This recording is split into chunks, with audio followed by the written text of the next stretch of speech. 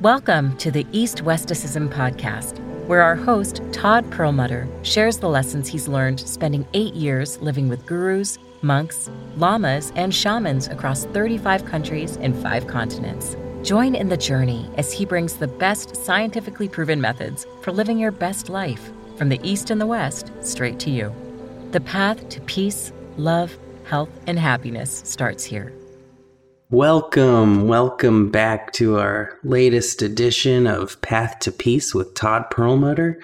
Thank you so much for joining us today. Today I'm picking up where I last left off from the story of the accidental cowboy guru. After leaving Arizona, going back to New York and getting back into my normal daily life, I had this persistent curiosity to see if there was other people in the world like this cowboy guru I met in Arizona, and see if there was some wisdom I could learn and some person I could learn this from.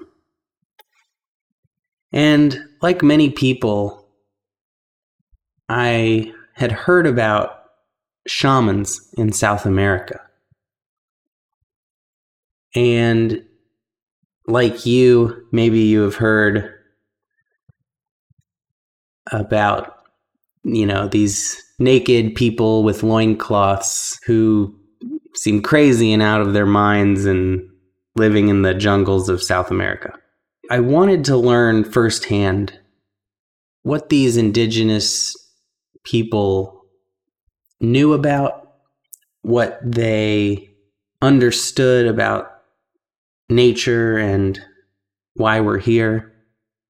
And when the time came that a friend of mine was going to Chile to stay at her father's house on a lake and asked if I wanted to go, of course, I jumped at the opportunity, and I was hoping that we might somehow meet a shaman.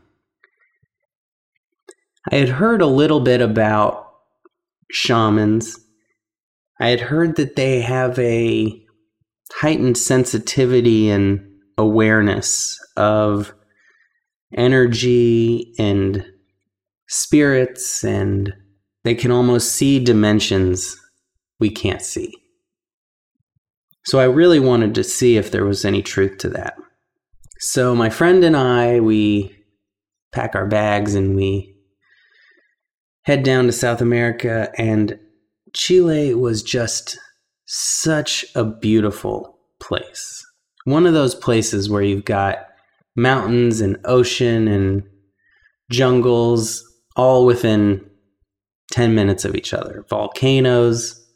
We got down there, and she called the shaman that she knew, who's a friend of her brother's, who is still living in Chile.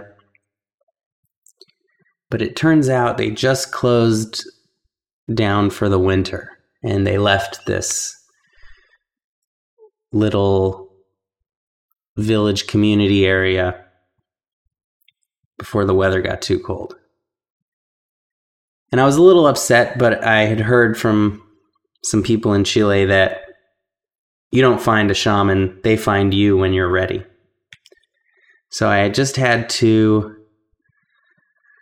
leave it up to the universe. And we had a great trip. I hiked a volcano in snowshoes with an ice axe so I could get to the snow-capped top and look down and see this active volcano. We had just an incredible time at different beaches and just the most beautiful view of a lake and mountains at her father's place. About 2 days to go in our trip, she gets a call. The shaman will see us. And so that day, we go for a drive, maybe 45 minutes or an hour, and we get to this narrow flat land in between 2 mountain ranges in the middle of a forest. There's about 5 or 6 cabins, in this flat land, and a big ceremonial field where they have bonfires and dances and big festivals and ceremonies. But it was pretty much abandoned, and this gentleman greeted us. His name was Nacho, and he had long hair and a beard. He almost looked like a bear. He wasn't naked. He didn't wear a loincloth. He was fully clothed in pretty much normal Western clothes, although he had some jewelry and bracelets that were clearly of the indigenous craftspeople. And he welcomed us in, and we sat down in a room in the cabin, and he told us a little bit about his people and his beliefs. And he did a little shamanic ceremony for us and gave us his blessings. And it was a very beautiful ceremony. On the table was kind of this altar of spiritual artifacts. There was some crystals and incense. There was some fragrances that he would sometimes shake around the table. And he would do this little dance and song and shaking of maracas and sometimes banging on some drums, kind of shaking a big palm leaf in our face as he was blessing us. And I almost went into a trance. I almost had this mystical experience. I was just so moved by this generosity and love and this beautiful culture. And after this beautiful chanting and this kind of smoke-filled room of incense and other ceremonial fires and rituals, he took us outside to show us around the field. And towards the back of the valley we were in was a huge, wide open area with a circle made of large white stones dotting this big circle. And the circle was divided into 4 quadrants with rows of stones making a X in the middle. And in the very middle was this huge tree. And it had all these colorful flowing fabrics adorning it, blowing in the wind.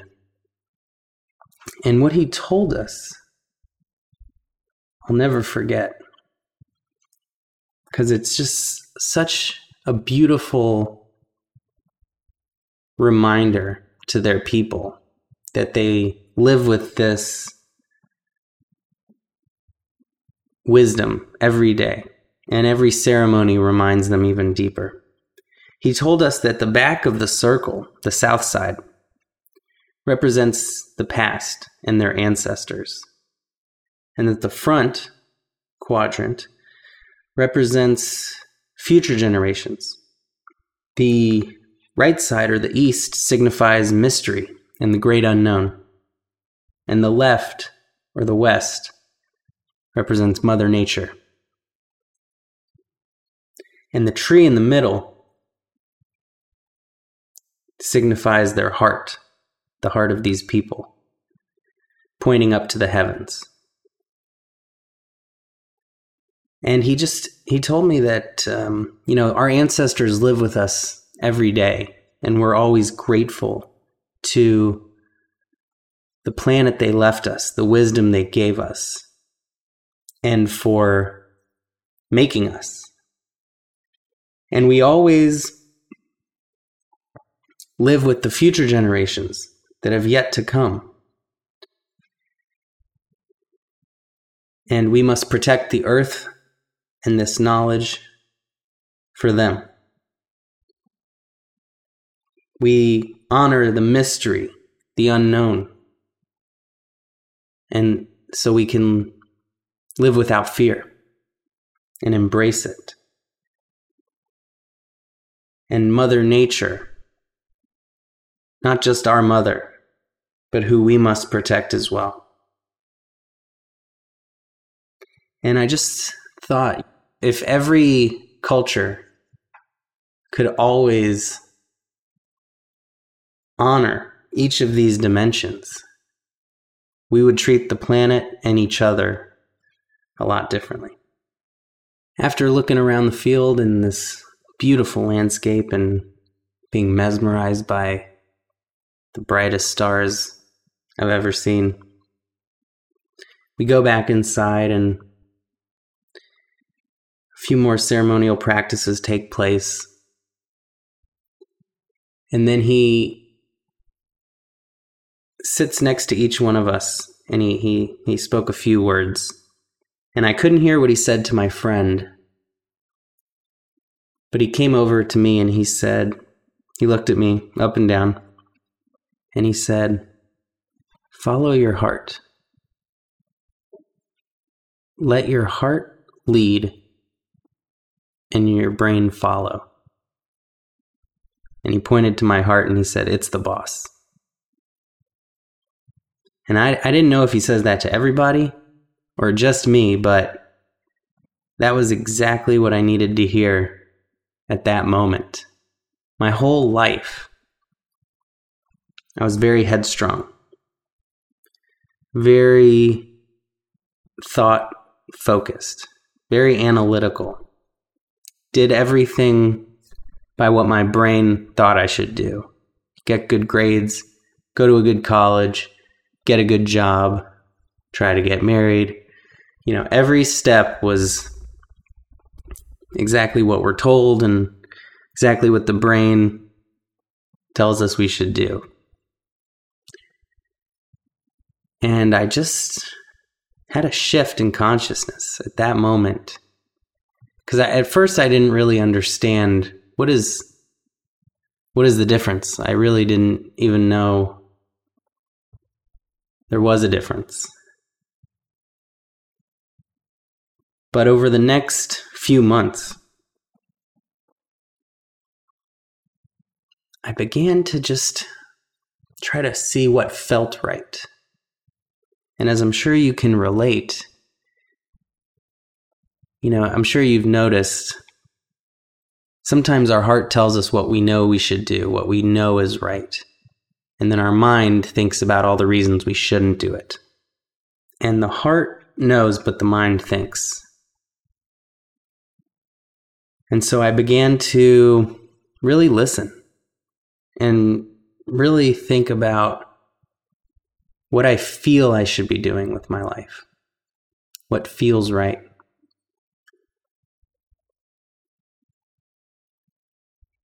And I don't know if it was in this magical place with this magical person, or something else, but something was telling me that there was more to life than what I was experiencing. And I knew I wanted to find out what that was. And the next several months of my life was really exploring what I wanted to do and what I felt in my heart that I knew I needed to do.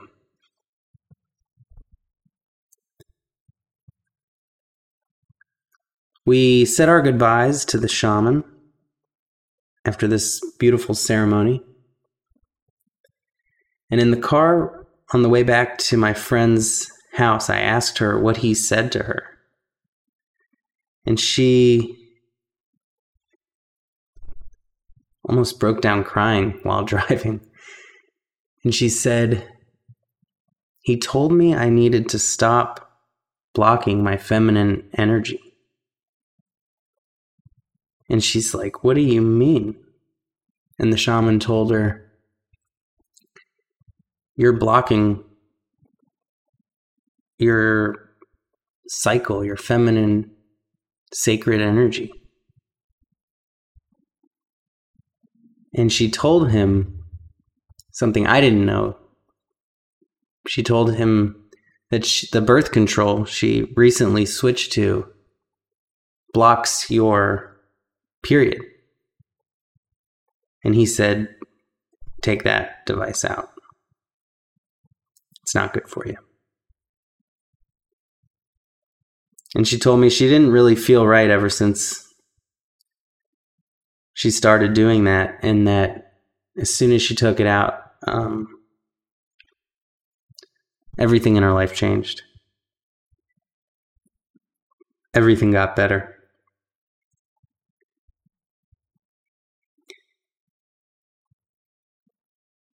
And when you think about it, I mean, that's such an important natural cycle and sign of a healthy female body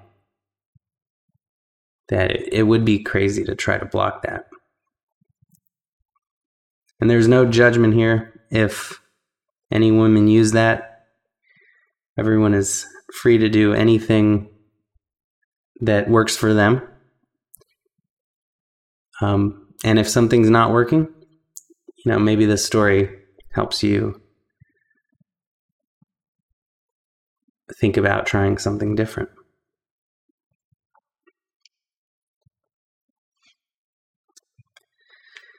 And this was just another one of those moments when, I don't know if he says that to every woman and he just got lucky, or if he can really sense something that most of us cannot see or perceive or sense. And it was just another moment in my life that just completely changed what I thought was possible, what I thought could exist in the world. And I knew that whatever I did next,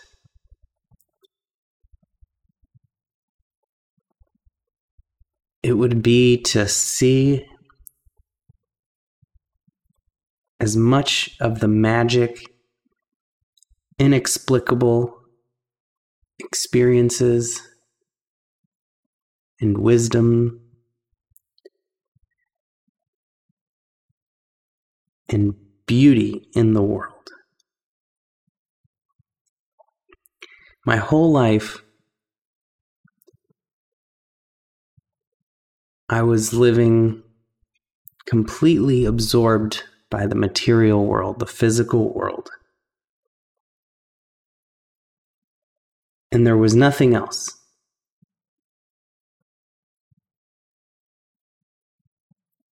I was pretty much a complete atheist.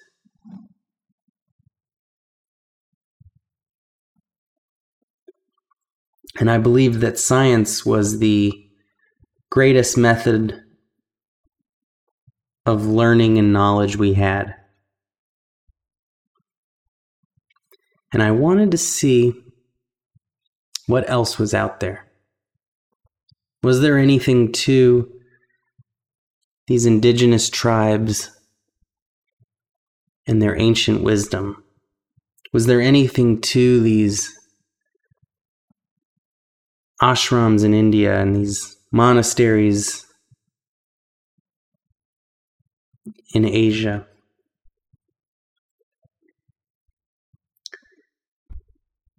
Maybe like me, you've heard stories of monks who can fly and gurus who can see the future.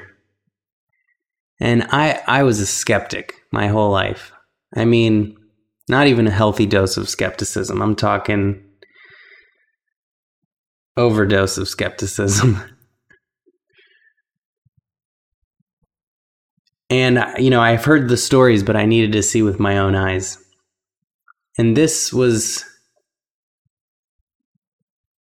what began to occupy my mind.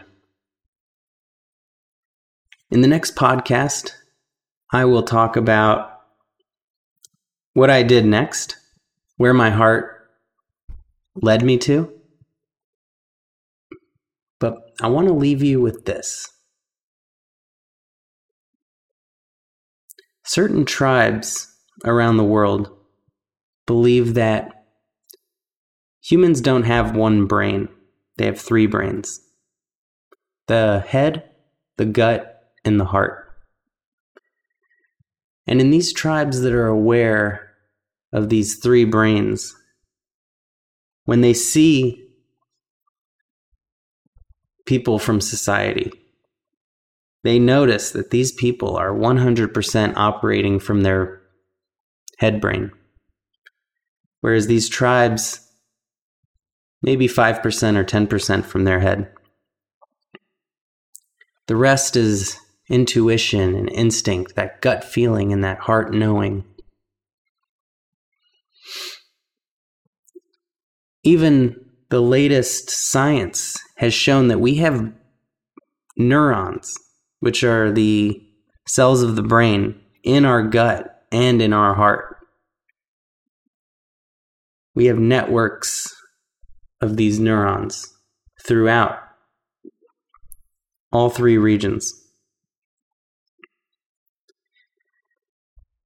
We have almost 4 billion years of information in our DNA, where this knowing, this deep feeling and understanding that cannot be grasped by the brain alone.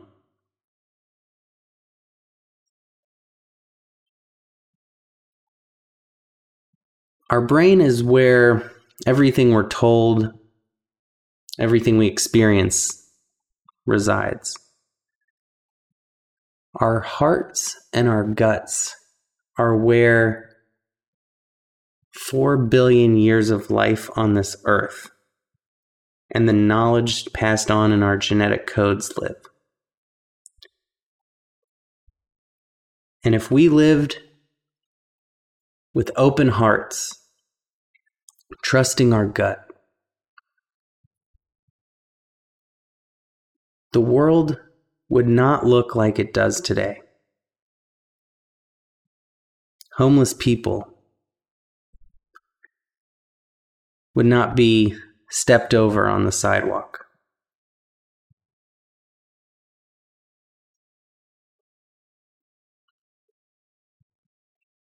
Corporations wouldn't dump pollution into our rivers and streams and oceans.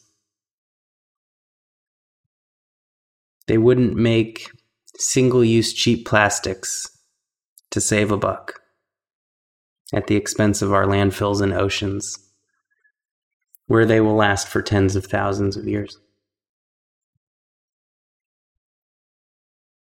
We would live in a global community based on love, respect, and dignity, rather than exploitation and individualism. And so I just want to leave you with what the shaman told me. Follow your heart.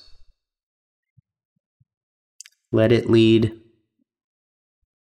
and let your head follow. It's the boss. Thank you so much for listening. Check out the Accidental Guru Cowboy podcast if you missed that. And tune in next time where I'll talk about where my journey goes from there. Thank you so much again. Like, subscribe, give 5 stars, give 6 if you can. And until next time. You were listening to the East Westicism podcast. Be sure to visit us at eastwesticism.org to join the conversation and receive enlightening emails. Until next time.